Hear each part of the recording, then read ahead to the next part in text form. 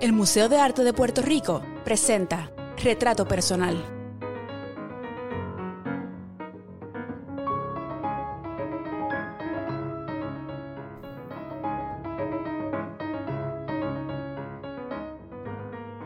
El programa de asistencia al artista del Museo de Arte de Puerto Rico presenta la tercera temporada de Retrato Personal, proyecto iniciado en el 2015 dedicado a recopilar la historia de las artes plásticas de nuestro país.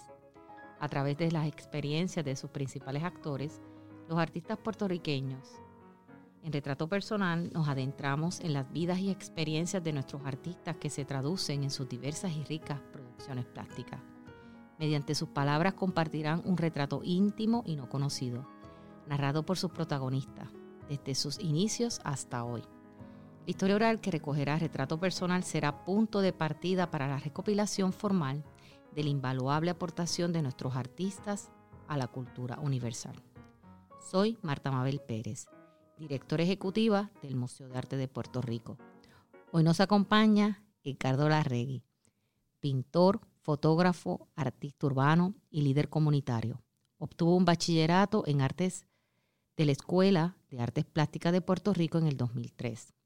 Desde el 1998 ha desarrollado proyectos de arte en la comunidad juvenil de varios barrios alrededor de Puerto Rico bajo la organización Coco de Oro.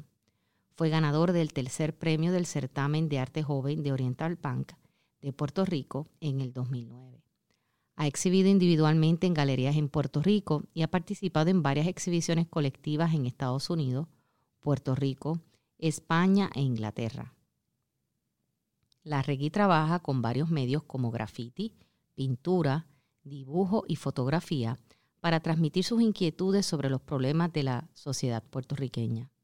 Desde el 2020 lidera el proyecto Mira el Gandul, junto al Museo de Arte y Diseño de Miramar, con el objetivo de impactar las comunidades de El Gandul y Miramar en Santurce. Recientemente lanzó un proyecto de emprendimiento con máquinas emprendedoras de arte titulado Forma y es parte de nuestra reciente exhibición Entre Formas. Bienvenido a Retrato Personal. Gracias mil por la invitación. Para mí es un honor compartir mi experiencia como artista, ¿verdad? Y mi compromiso como artista. Es un honor estar aquí con ustedes, dándonos esta tacita de café a la 1 de la tarde. Pues gracias, Larregui. ¿Dónde naciste, Edgardo? Pues mira, yo nací en Bayamón, pero sí me he criado entre Santurce y Bayamón. Pues siempre venía a estudiar a Santurce y dormía en Bayamón. Y pues después de que me gradué de la Escuela de Artes Plásticas, viví 10 años en La Perla y yo pienso que eso también fue una crianza. Así mismo. Sí, pero pues sí, volví a mi cuna aquí a Santurce. Nací en Bayamón. ¿Y cómo se llama tu papá? Mi papá, igual que mi segundo nombre, Tomás Larregui. Sí, Tomás Larregui. ¿Y cómo se llama tu mamá? Mi madre, importante, ¿verdad? Darle las gracias a ellos por darnos la vida. Mi mamá, que ha sido súper importante también en mi vida, ella se llama Ramonita Rodríguez Meli, de Ponce, Puerto Rico, y mi papá de Trastalleres, de Santurce, de aquí mismito de donde estamos. Así mismo es. ¿Y tú tienes hermanos, Edgardo? Sí. Una hermana pajona, Ali Analicel Larregui Rodríguez. También está en emprendimiento y pues se dedica también, ¿verdad?, al trabajo, como decimos, de 8 a 5, pero vive en Bayamón. Ella se quedó en el área de Bayamón, cerquita de mami, para darle ese apoyo que ella necesita de tú a tú sabes cómo es. Así mismo. Entonces yo quiero Edgardo, que nos cuentes, que nosotros te decimos Larregui porque ese es tu nombre artístico, Claro, como nosotros todos te compartimos sí, como colegas. ¿Cómo sí, fue tu exacto. niñez? ¿Cómo fue el Larregui niño? ¿Te recuerdas? Pues mira, mi niñez, ¿verdad? Entre más niño, yo siempre pues estuve en los prekinder aquí metido en Santurce, eh, mi abuelita cuidándome en Bahía,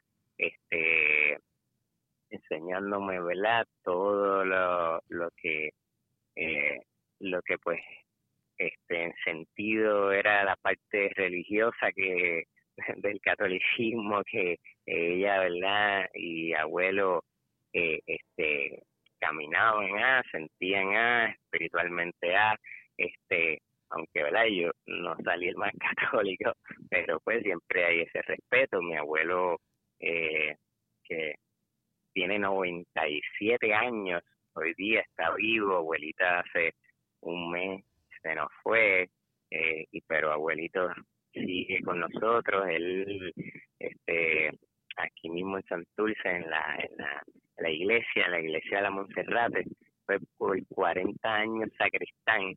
Y yo creo que ese señor nos cuenta la historia de todo esto aquí, desde hace casi 100 años. Así que imagínate, tengo esas historias, para qué contar, que son bien lindas cuando conocemos, como por ejemplo la comunidad El Gandul, por qué se llamaba El Gandul, y él fue uno de los que me dijo todo esto. Entonces, mi niñez, pues, ¿verdad? Se remonta a eso, a hacer una experiencia de vivir entre Santurce de los, ¿verdad? De los 1980, y Puerta de Tierra. Tuve como que esa bonita relación y salvaje relación con Puerta de Tierra, pues porque mi mamá por muchos años, su novio era dueño de un bar que se llama Bar El Dique,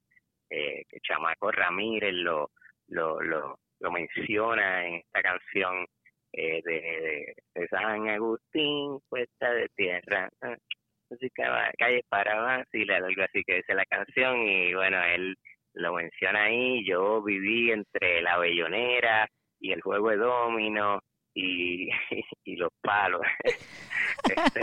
Y pues y ver allí la candela que era esa calle esa calle San Agustín.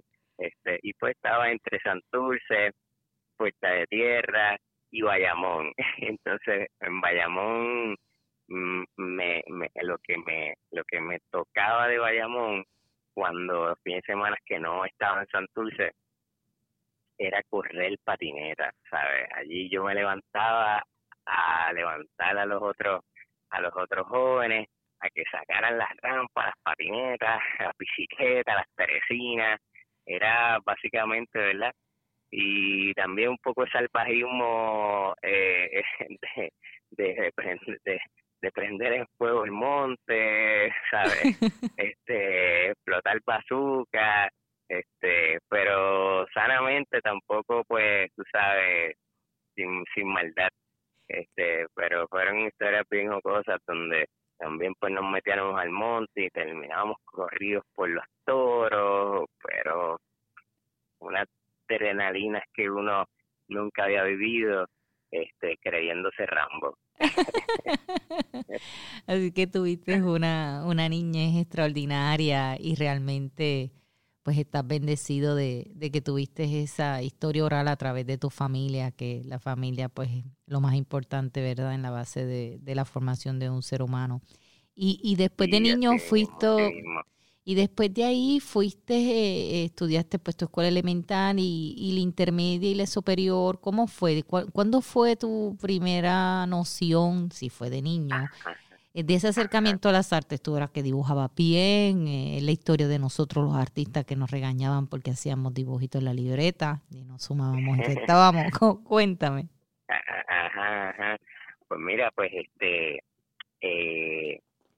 Yo tenía un primo, tengo un primo, no tenía, tengo un primo que se llama Juan Rafael Odisea, que él empezó a estudiar en la Escuela Central de Artes Visuales. Uh-huh. Y pues ya yo ¿verdad? De cuando estaba en la escuela, pues lo clásico de dibujar en las libretas, dibujar en los pupitres, hacer collage, como que collage con, ¿verdad? Con las revistas de rap que venían de MTV, Ajá. rap, del periódico, como que para ese tiempo de Jordan, coger la Jordan y pegarlo por toda la pared del cuarto, y cogí una fiebre de jugar ping pong, y entonces pues empezaba a crear mis propias raquetas y a hacerle dibujos originales a las raquetas, y me recuerdo que durante un tiempo empecé a pintar estas casitas de cerámica que imitaban, ¿verdad? Que representaban el viejo San Juan, las casitas y las estructuras del viejo San Juan. Sí. Y se puso muy de moda un tiempo, y entonces pues yo me dediqué a pintarlas y a hacer chavitos con eso. Y después terminaba pues entre gastando en una parte y dándosela un apoyo a mi mamá para, ¿verdad? Bregar con el hogar y con los gastos familiares. Claro. Y pues yo donde hice esa conexión, ¿verdad? Más seria y pues de un desarrollo temprano de las artes, pues fue en la Central, ya pues viendo a mi primo desarrollarse en la Central, pues yo traté de entrar en séptimo grado, no me aceptaron por bajo promedio, y me fui a la Escuela de la Costa, y allí pues fue mi fiebre con el ping pong y pintar el ping pong, pintar las raquetas de ping pong, empezar a ver todos estos grafiteros ¿verdad? Que se empezaban que yo empezaba a descubrir que se estaba que estaba llevándose esto en las calles, y empecé a buscar dónde estaban, como que cómo lo hacían, utilizando ese medio de soporte para hacer su arte gigantesco ahí. Pero nunca realmente utilicé y usé ese medio del graffiti, o la técnica, ¿verdad? del spray, no hasta después que yo me gradué de la universidad. O sea, yo nunca realmente pues fui un grafitero, ni lo soy. Sí. Pero sí respeto, ¿verdad? Pues lo que es el graffiti, por todo su legado y por toda la técnica, la enseñanza de la técnica que me enseñó, que me brindó al tener la experiencia, ¿verdad? De cómo dominar un medio, y pues en la Central yo me enfoqué principalmente, ¿verdad? En los medios, en diferentes medios, porque o sea, que de octavo, de séptimo a noveno, pues te dan múltiples medios, y después yo me enfoqué en arquitectura.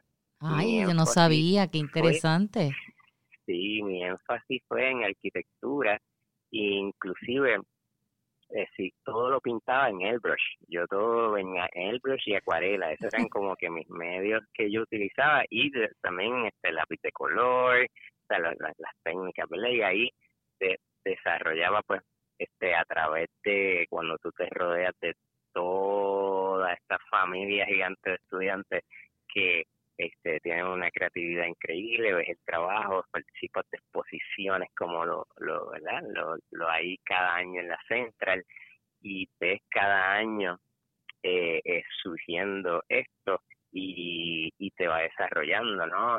Te va buscando un nivel, y uno viendo en revistas, estudiando historia del arte en la misma escuela, te dan como meta imitar a un artista, así que tienes que lograr crear su obra, escoger una obra, desarrolla, la estudia, y todo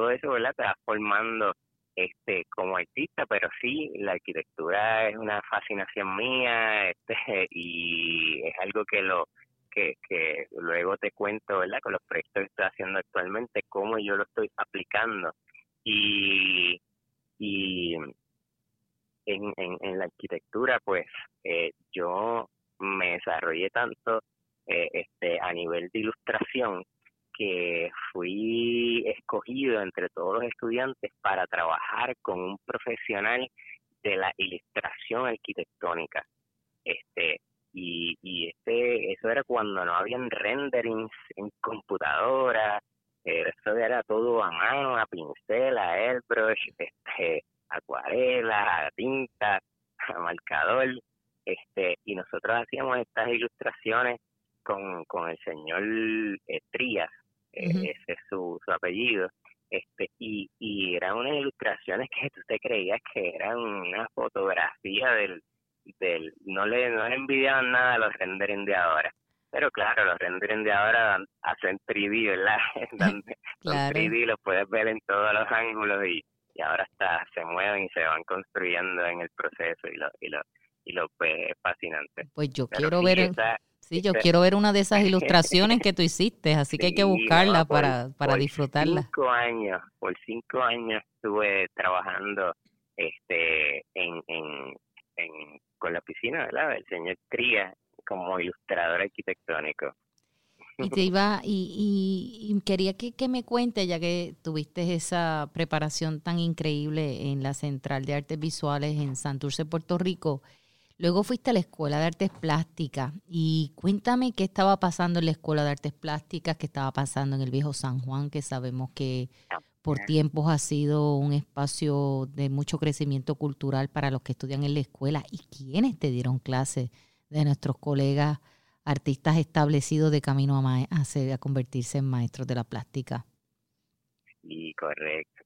No, ahí, pues mira, es muy interesante porque yo, quería, ¿verdad? Yo tenía eso ya en mi norte, estudiar arquitectura, pero la vida pues me llevó hacia las artes plásticas. Yo tenía el interés de la arquitectura y me metí en un programa para introducirme en arquitectura a través de la Universidad Politécnica antes de que empezara arquitectura. Uh-huh. Y todavía no había empezado el programa de arquitectura. Yo entré a la Politécnica, ellos, ¿verdad?, vendieron un programa entre la ingeniería civil y arquitectura, y pues cuando empezaron a un creativo darle cálculos, ya tú sabes que yo me dropié, pude bregar más, me fui para administración de empresas, allí me metieron unas cosas de estadísticas, y yo dije, mira, esto no es lo mío, yo quiero crear, no solucionar lógicas matemáticas, ¿verdad? A ese nivel.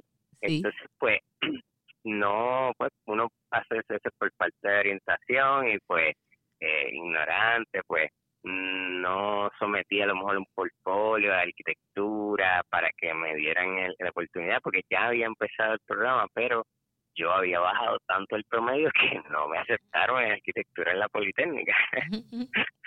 Entonces, pues, yo ya estoy bien dropeado, no puede ser, como que frustrado con eso, pues busqué la alternativa, y donde yo estaba trabajando, ¿verdad?, con el ilustrador de arquitectura Alberto Trías, pues él tenía un estudiante que estaba en la Escuela de Artes Plásticas, y entonces ahí yo me conecté, me identifiqué, él me habló un poco y yo había como que, ¿verdad?, conocido sobre la existencia de la escuela, y voy en búsqueda de eso, y ese primer año da la buena, ¿verdad?, conexión de verdad, de primero saborear esta expansión, esta libertad súper linda de, ¿verdad?, de lo que es el Viejo San Juan, de lo que es una nueva arquitectura para uno, yo que venía de ilustrar arquitectura, de sentir esos espacios abiertos, de esos techos altos, ¿verdad? Que también la Central, venía yo de ese tipo de arquitectura también, y pues me sentí como que en una continuidad en donde, espérate, ahora es que yo estoy en el lugar correcto, y no sentía pues el institucionalismo tanto, ¿verdad? De la Universidad Politécnica, esa, qué sé yo, rigidez. Y lo importante, sí, porque sí, que es importante que el público entienda de que tanto como tú, como muchos colegas artistas, la brillantez es a través de la creatividad, ¿verdad? Y de la creación. Y la Escuela de Artes Plásticas ha sido una institución formativa súper importante, porque pues te deja crecer a nivel creativo y se mide de manera diferente la inteligencia, ¿verdad? Del ser humano, en el caso de los futuros artistas, aspirantes artistas. Y gracias a Dios que tenemos ese espacio. Correcto, estoy alineado con la importancia ¿verdad? Que se le debe dar, y de el valor a nivel cultural, nacional, y mundial que la escuela debe de tener. Y ahí yo, al entrar a la escuela, rápido me topé con con este personaje súper especial, gran amigo que aprecio, Jesús, José Luis Valga. José Luis Valga fue uno de mis primeros maestros, y luego tuve la experiencia, ¿verdad? De también coger clases con Cilia Sánchez, y también con Elisa Escobar, que paz descanse, que lamento mucho su pérdida. Fue toda esa filosofía que el Elisan nos brindaba, ¿verdad? Porque él fue mi profesor de tesina, y conjunto a Mari Materonín, que era como que para mí de repente me estaban hablando chino, de tan profundo que se iban, y yo pues, tú sabes, cayendo en los canales, de verdad también tuve la experiencia de otros profesores, pues, que empezaron en la parte técnica, y los que no fueron profesores directos también fueron indirectamente, y entre los mismos estudiantes, tú sabes, es una conversación, una búsqueda y una experimentación. Me recuerdo cuando estuve en la Escuela de Artes Plásticas, yo tuve la bendición de tener a mi mamá en apoyo, y ahí en la Escuela de Artes Plásticas, en ese proceso fue que nació el Coco de Oro. Simultáneamente que yo empiezo a estudiar, ¿verdad?, en la Escuela de Artes Plásticas, nace en la marquesina de casa de mi mamá el Coco de Oro, ya que pues yo veía que toda esta información, yo no sé por qué me dio con esto, ¿verdad? Pues yo decía, pero es que todo esto que me están enseñando, todo este desarrollo creativo que nos va, ¿verdad?, aplastando el sistema, con su estrategia de ingeniería social, pues una vez que, ¿verdad?, que empiezo a ver todo este conocimiento, cómo yo lo comparto para adelante, porque esto no es mío nada más.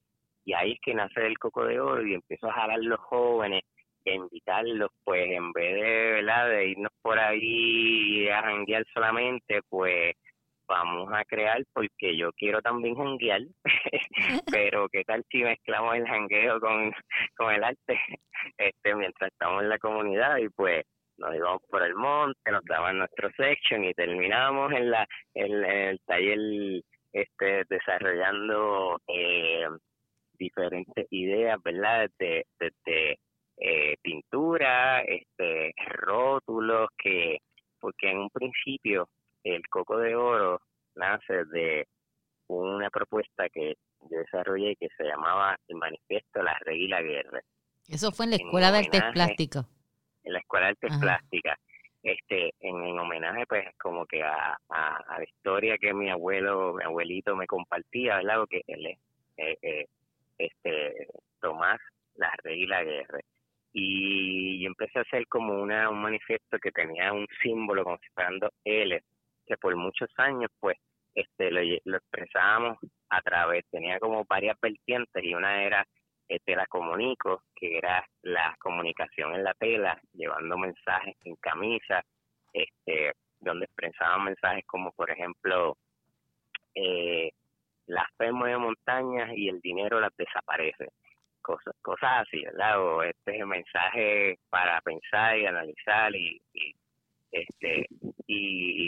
entonces también cogíamos y nos íbamos por las calles a escribir mensajes, como por ejemplo, uno que eran cosas simples, ¿verdad? Para pensar, fruta o cemento, como que, y también empezamos a repartir pequeñas poesías por los buzones de las casas, íbamos a declamar poesía a lugares,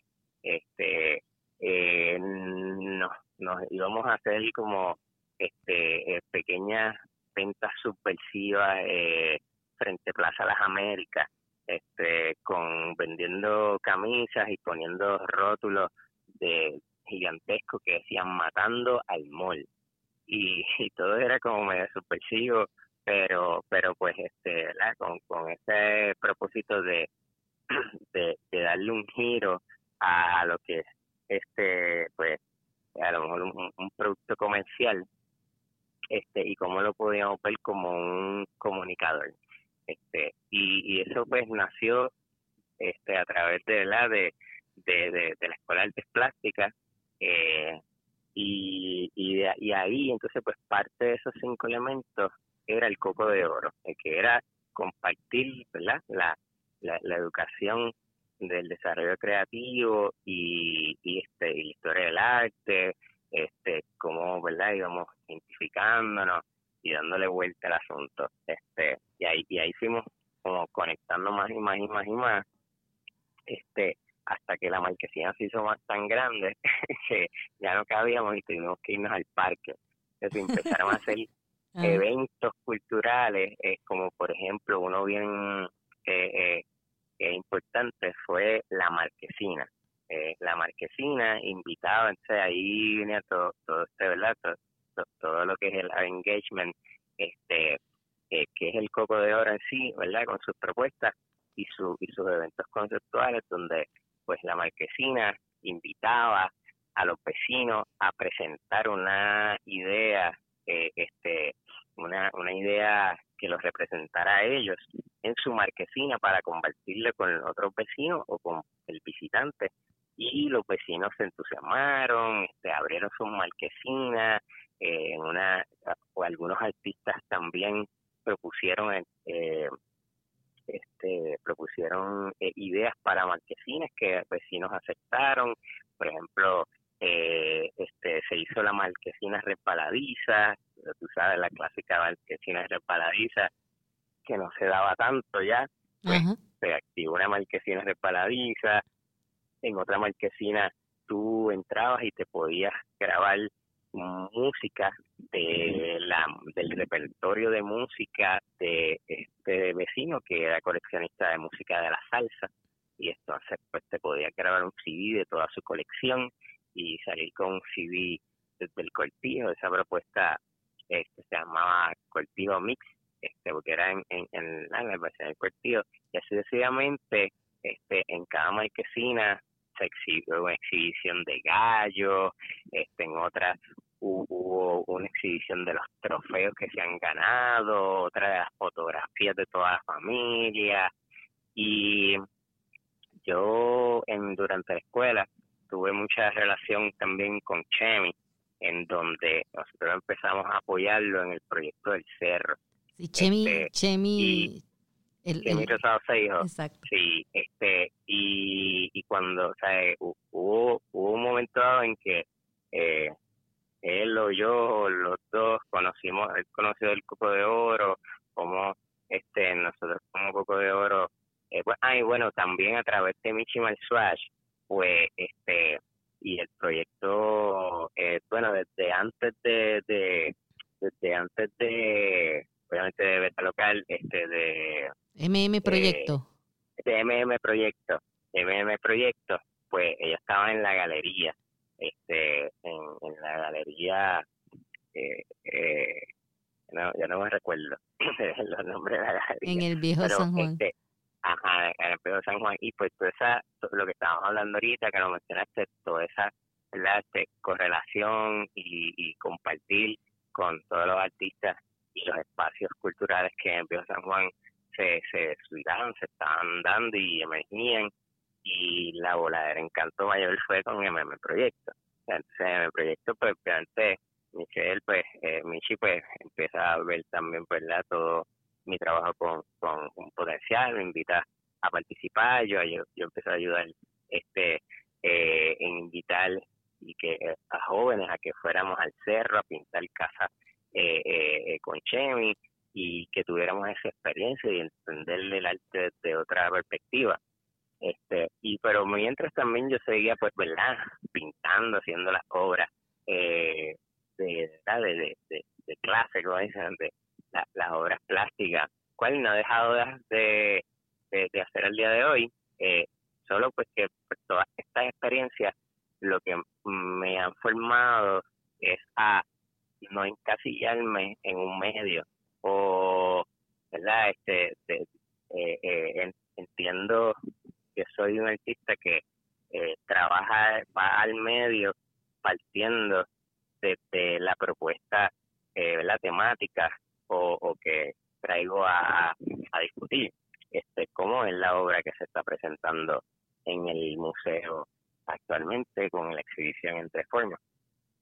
Sí, que tienes un proyecto reciente que lanzaste sobre el negocio con las máquinas emprendedoras, que se llama el arte Forma, que lo utilizas a través de la plataforma de Instagram, que para que los que nos escuchan lo puedan visitar, que es @forma con forma.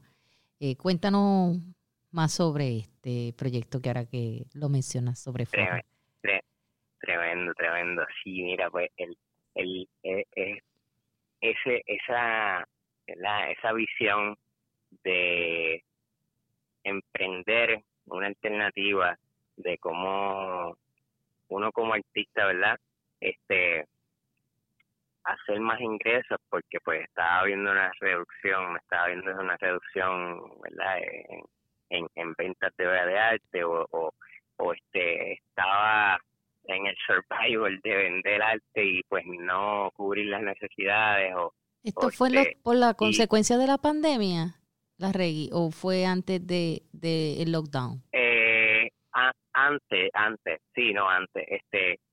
Desde hace, nosotros, o sea, yo vengo montando el proyecto de Forma, de las maquinitas Forma, desde hace 3 años. Le estuvimos presentándolo en Meca Art Fair como prototipo viable. En la parte de nos dieron la oportunidad, sometimos la propuesta para presentarla, y le dieron luz verde, les encantó la idea, y entonces estuvimos en esa primera oportunidad para mostrar este proyecto con la idea de dar una alternativa adicional a las industrias creativas, ¿verdad? Porque trabaja con las industrias creativas desde, ¿verdad?, el diseñadora, o el músico, o el músico, desde la literatura, desde personas que trabajan más con las artesanías, y pues invita a una serie de artistas locales, en donde hace en este pequeño espacio dispensador una muestra pequeña de la calidad y de diversidad de artistas que hay de muy buen calibre en Puerto Rico, y los reúne en este pequeño espacio y los dispone tan fácil, ¿verdad?, como meter un peso en una máquina, como cuando uno era chiquito que compraba las papitas y los refrescos. Y en un principio esas maquinitas iban a ser para otro propósito, y yo como que en un momento hice switch y dije, espérate, ¿qué yo hago? Si nosotros, yo como artista, lo que estoy buscando es, ¿verdad?, echar para adelante en las artes, Pues aquí donde yo puedo apoyar a otros artistas a que estén presentes y rellenar un espacio, ¿verdad?, de necesidad que los artistas tenemos, que es que podamos vender, aunque estemos en nuestro taller produciendo o estemos durmiendo, y pues que la internet le está proveyendo eso a los artistas, pero pues esto es un entre internet y la mesa de presentación, ¿verdad?, en una feria de diseño. Excelente. Y nosotros pues hacemos una curatoría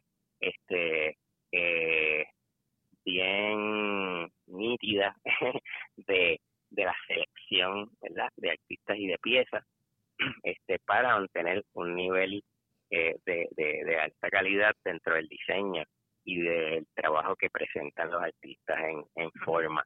Y gracias a Dios, pues después estuvimos en lo que fue uno de los eventos de Santurce Lake, sí, donde fue nuestra segunda prueba de fuego y ahí pudimos impactar, ¿verdad?, tener esa conexión, ese feedback, esa retroalimentación con todas las personas que fueron allí, y la gente muy emocionada con que habían personas que esto me recuerda a ir a un aeropuerto sin ver las maquinitas, pero wow, de arte, qué brutal, qué bueno que esto está en Puerto Rico, y personas artistas que han estado ¿verdad?, en China, por ejemplo, pues wow, esto es, mano, cómo no hacer, cómo nadie había sacado esto en Puerto Rico, eso en China está por todos lados. Tú entras a un lobby de un edificio de apartamentos y ahí hay 3 máquinas de todas de artistas de anime, un ejemplo, ¿verdad? Exacto, sí. Y pues dentro de uno como artista y como creativo también pues surge la parte del emprendimiento también, ¿verdad? Y una de las cosas que yo como artista plástico siempre he tenido la necesidad, yo he visto la necesidad de representantes de los artistas, claro. porque pues nosotros estamos en una búsqueda creativa de producción, pero no tenemos ese seguimiento, que algunos son más buenos que otros en eso, y yo pues por ejemplo soy tan bueno en eso, en darle seguimiento a 20.000 comunicaciones, para participar en 20 ferias o 20 exhibiciones, y entonces pues yo como que pues he estado siempre produciendo, pero no exponiendo tanto. Cuando me invitan pues voy, si me gusta me quedo. Y pues pero sí, verdad, han surgido lindas exposiciones y ahora mismito próximo vamos a estar siguiendo también en el Museo de Bayamón, en el Museo de Arte de Bayamón, también con la misma serie que estamos presentando de rastros en el museo, y quiero hablarte un poquito de esa serie, porque la obra, ¿verdad?, que estoy presentando, y pues cuando la gente pues la ve, piensan en una obra pues bien lustrosa, bien bella, pero pues quiero leerte rapidito un texto aquí. Claro, claro.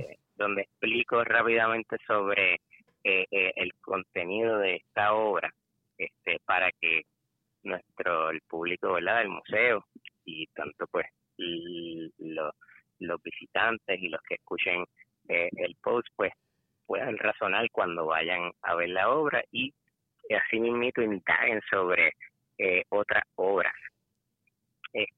Rastro, ¿verdad?, es una serie de obras, es una propuesta que está igual que la exhibición, en progreso y en proceso.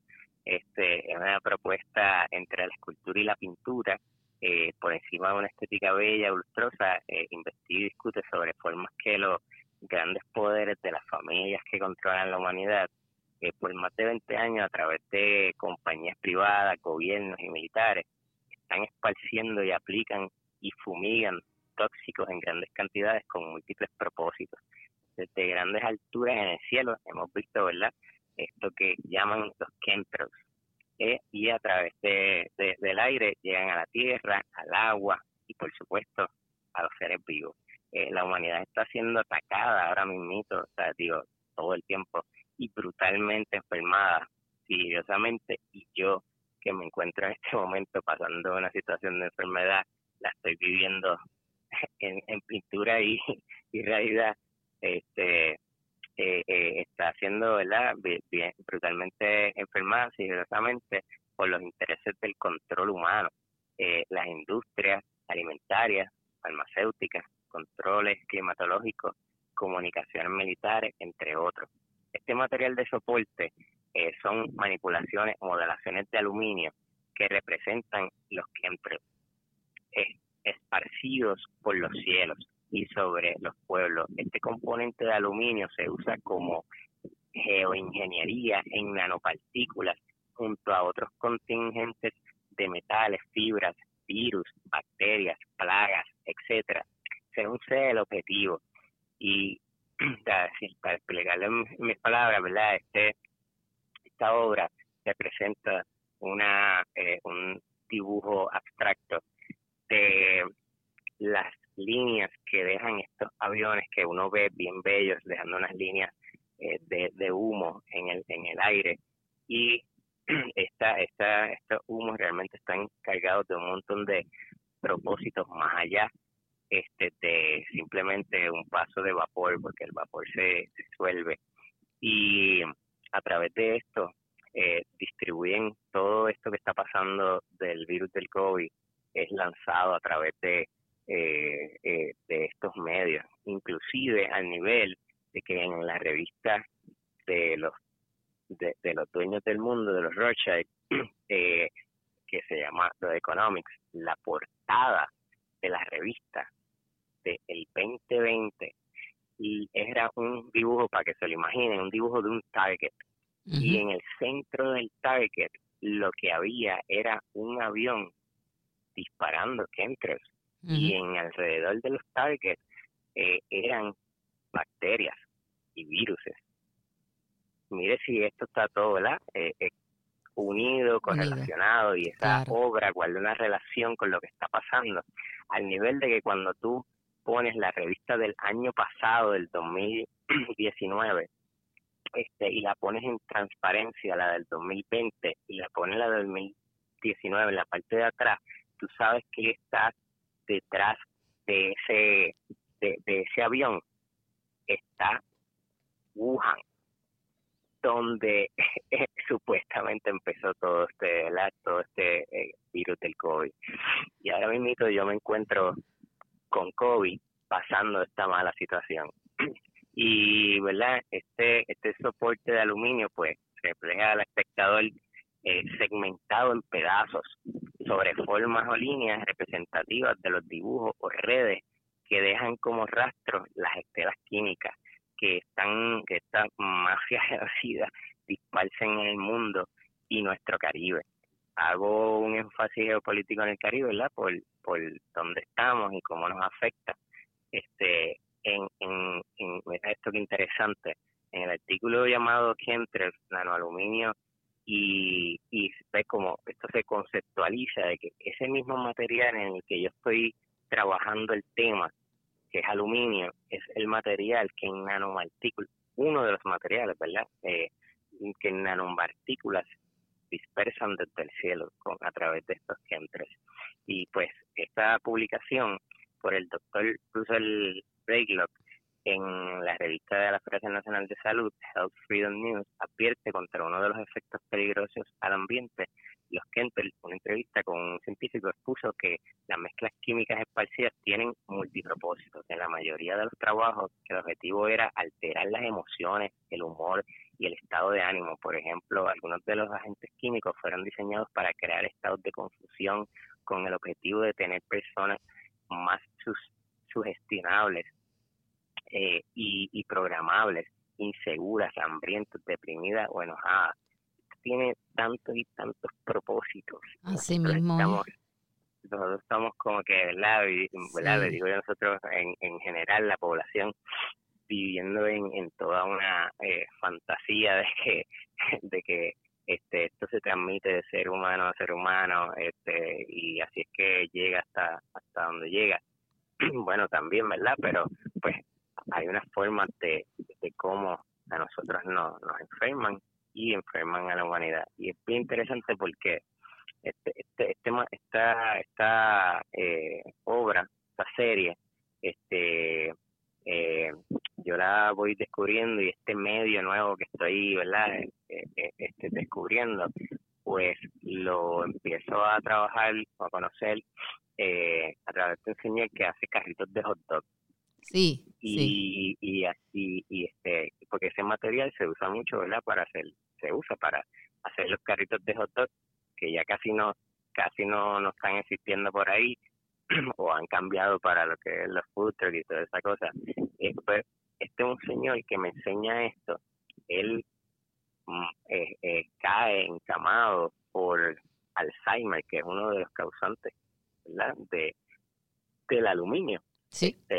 Y ahora mismo todo guarda como una bonita relación, y ¿verdad? Para apoyarlo, yo pues como la familia pues tenía una necesidad, ellos me dicen si están interesados en comprar algunos equipos para poder entonces ayudarlo a él en su salud, en su proceso de atención, y yo pues adquiero unos equipos y puedo empezar a trabajar en mi taller, ya lo que hacía en su taller, con los medios, con un gran amigo y colega que se llama Pitirre, que me está asistiendo, apoyando en la creación de las obras, y es bien chévere cuando él me dice, oye, tú sabes que Larregui, y Pitirre me dice, yo me crié en un carrito de hot dog.